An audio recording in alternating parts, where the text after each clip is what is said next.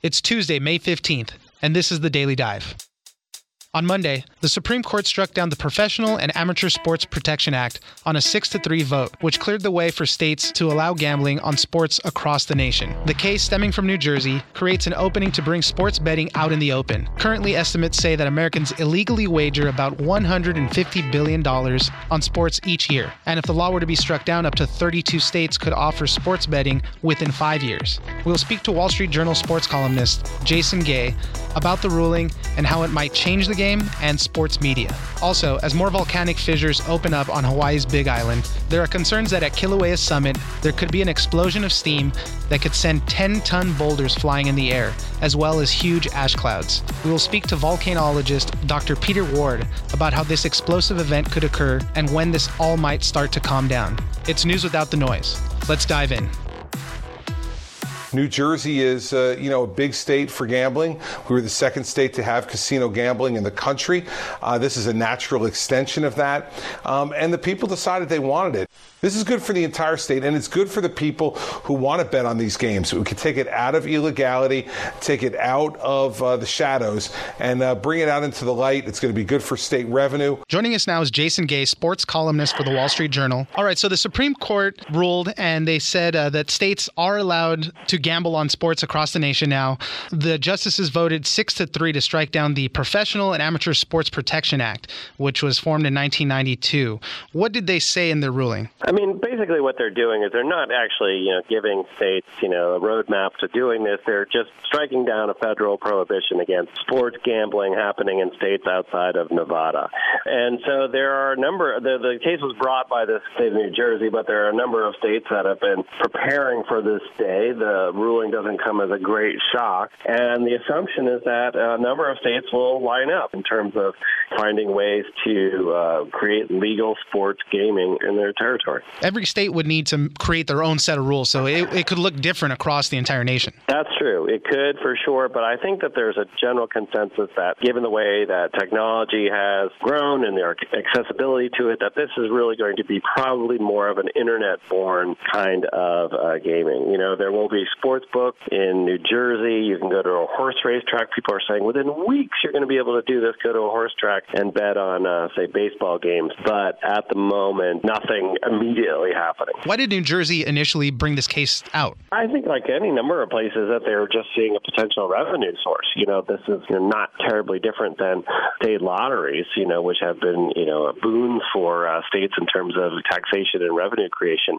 This is just another way of tapping money. Obviously, quite a bit more complicated in terms of the mechanics than scratch tickets and the like. But I think that for a lot of places, they're just seeing this as too much money to deny. The money around it is inarguable. I mean, if you believe the estimates, there are many billions of dollars wagered underground in the United States. And so by lifting this up from below the surface and making it public and legal, it's an opportunity for states to make some money. What have the major professional sports leagues said? NBA, NFL, I think NHL and MLB were all kind of involved in this. Well, I think that they're mostly cagey and cautious. I'm sure behind the scenes they're quite excited and curious about the prospect of tapping that revenue stream themselves. I mean, it's an incredibly valuable property that they have and now an opportunity to monetize it another way. The NBA, the basketball league, has been the most progressive in terms of being out there really years ago now saying that they were in favor of this, that they liked the idea of striking down PAPSA, giving states the rights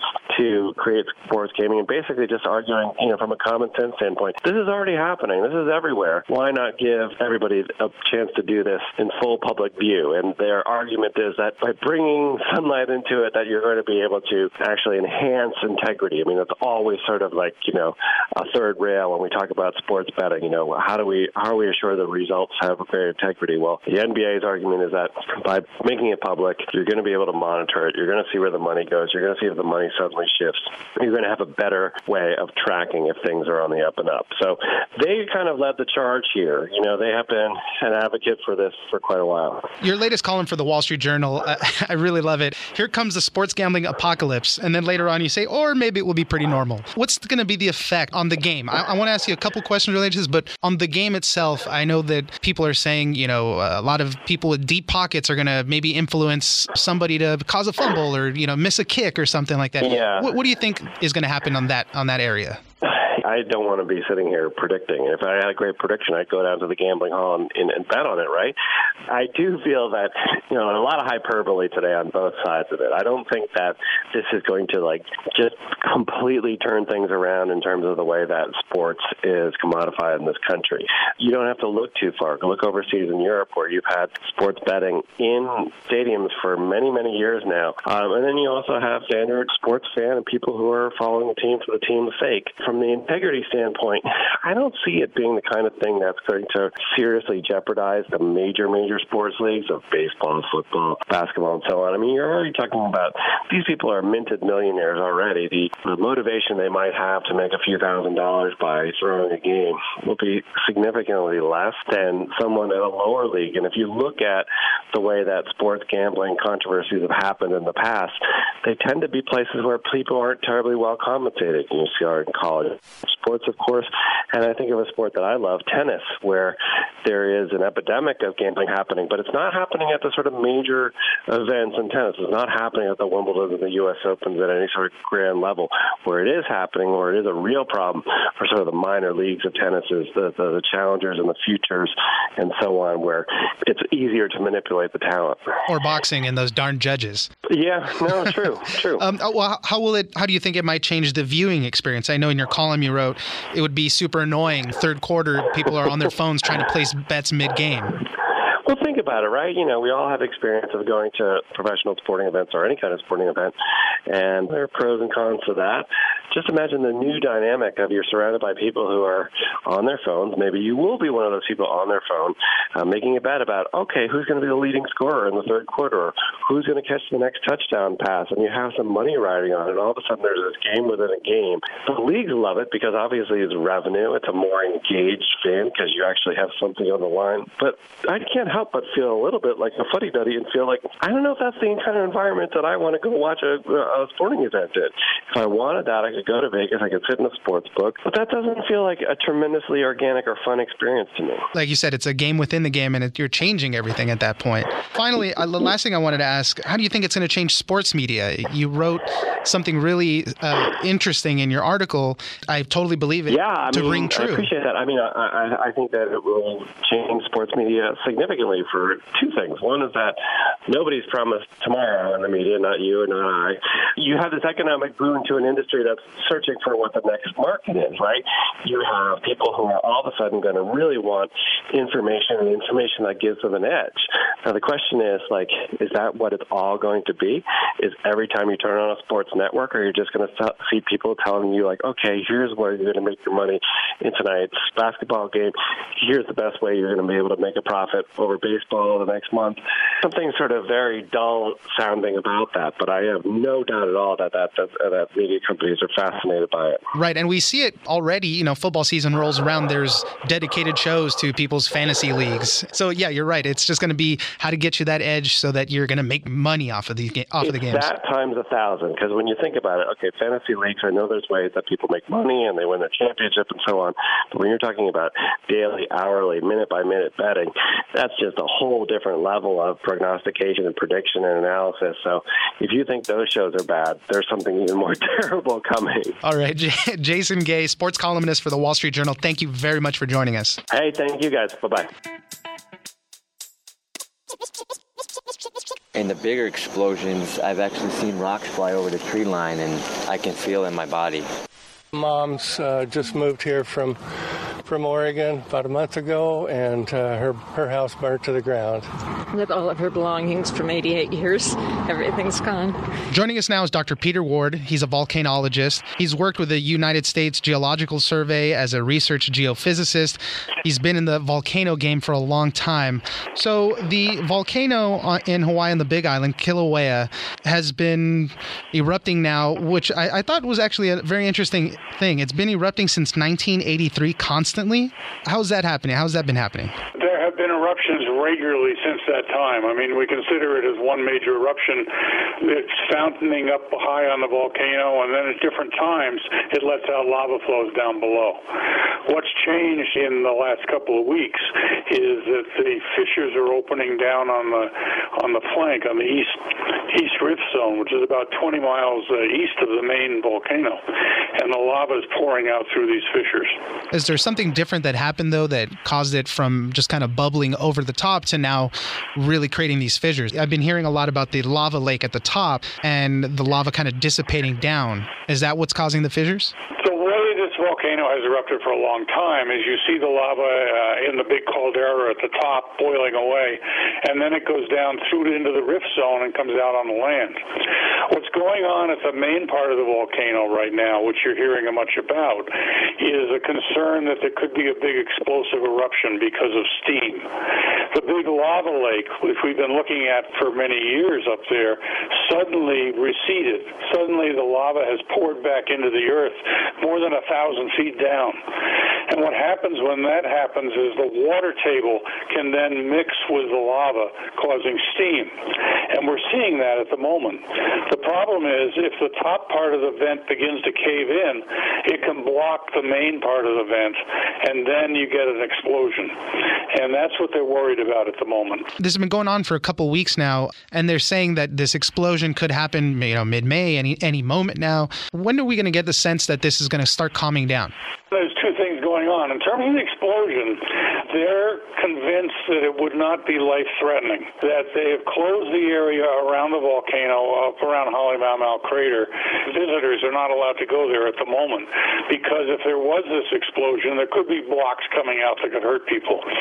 But in terms of the summit explosion, it's probably going to produce a lot of ash, which would be a nuisance for a while, but it's not life-threatening. Now, down on the flank, where the main part of this eruption is going on, there's a lot of SO2, sulfur dioxide, being released from the basalts, and this is sulfur dioxide plus water creates sulfuric acid. So when you breathe sulfur dioxide into your lungs, it's dangerous. And there is a problem with that in the immediate vicinity of where the basalts are coming out. Now, an eruption of this type down on the flank could go on for months. And you've studied Kilauea specifically for many years now. Can you tell us a little bit about that? I know you placed some type of sensors on it. Yeah, back in 1967, I did extensive work on Kilauea, and I worked on active volcanoes all around the world. I installed a number of seismographs on volcanoes in the western United States and down through Central America in a prototype volcano surveillance system. I've had experience with volcanoes all over the world. Kilauea, they call it a shield volcano. What does that mean exactly? What it means is that it's got gentle slopes. It's not a big steep mountain like you see around the Pacific Basin or Seamount Lassen or Shasta or any of those kind of things. It's much more gentle slope, just a few degrees, maybe 8 degrees. And that's because the lavas coming out are very thin. You see them flowing almost like a river. And so they flow down the side, building the volcano up. Are we still worried about more fissures opening up? I also read something that the ground there is fairly new in relative terms.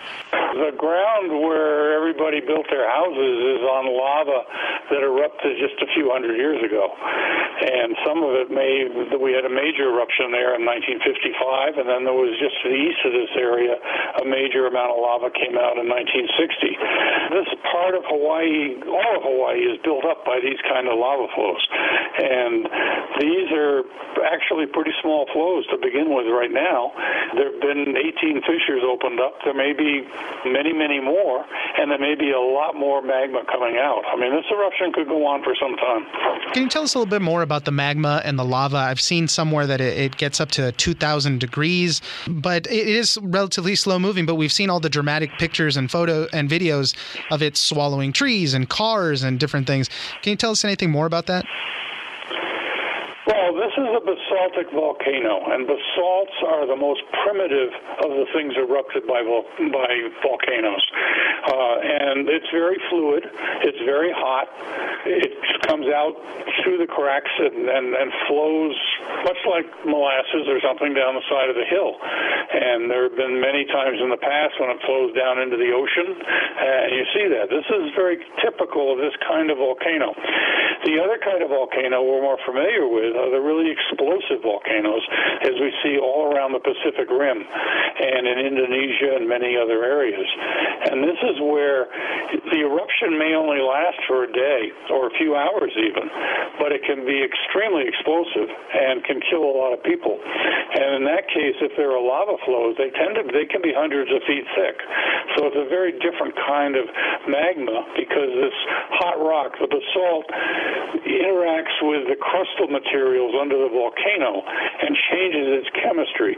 So when it comes out, it's much more viscous, much stickier. Finally, I just wanted to ask, how does one become a volcanologist? What did you do that really interested you about volcanoes and this field of study? Well, it's actually kind of a fun story. I was a freshman at Dartmouth College years ago, and I was supposed to sign up for my first courses, and they did it alphabetically, so with the name Ward, I was at the end of the line. And when I got up to the head of the line, I said I wanted to take geography. The lady looked up and said, "Sorry, it's full. What are you going to take? Quick, what's your answer?" I said, "Geology." And it turned out that I ended up working for the professor of geology. Within a couple of months, I sat in the middle of the front row. I just loved it. He was a world expert on volcanoes, and he took me to climb my first active volcano when I was 19. Wow, that's pretty amazing. And then you just, fell in love with it after that. Is that how it happens? Then it just becomes your focus after that? Geology and physics, and then I went on to graduate school in geophysics, and one of my specialties was volcanoes. That's when I went out and studied in Hawaii and several other areas. And then working for the United States Geological Survey for 27 years, one of the main things the survey does is volcano studies.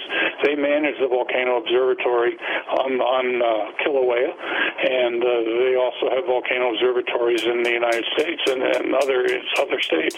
Dr. Peter Ward, he's a volcanologist. Thank you very much for joining us. Well, thank you. It's a pleasure being here. All right, that's it for today. Join us on social media at Daily Dive Pod on Twitter and Daily Dive Podcast on Facebook. Follow The Daily Dive on iHeartRadio or subscribe wherever you get your podcasts. The Daily Dive is produced by Miranda Moreno and engineered by John Considine.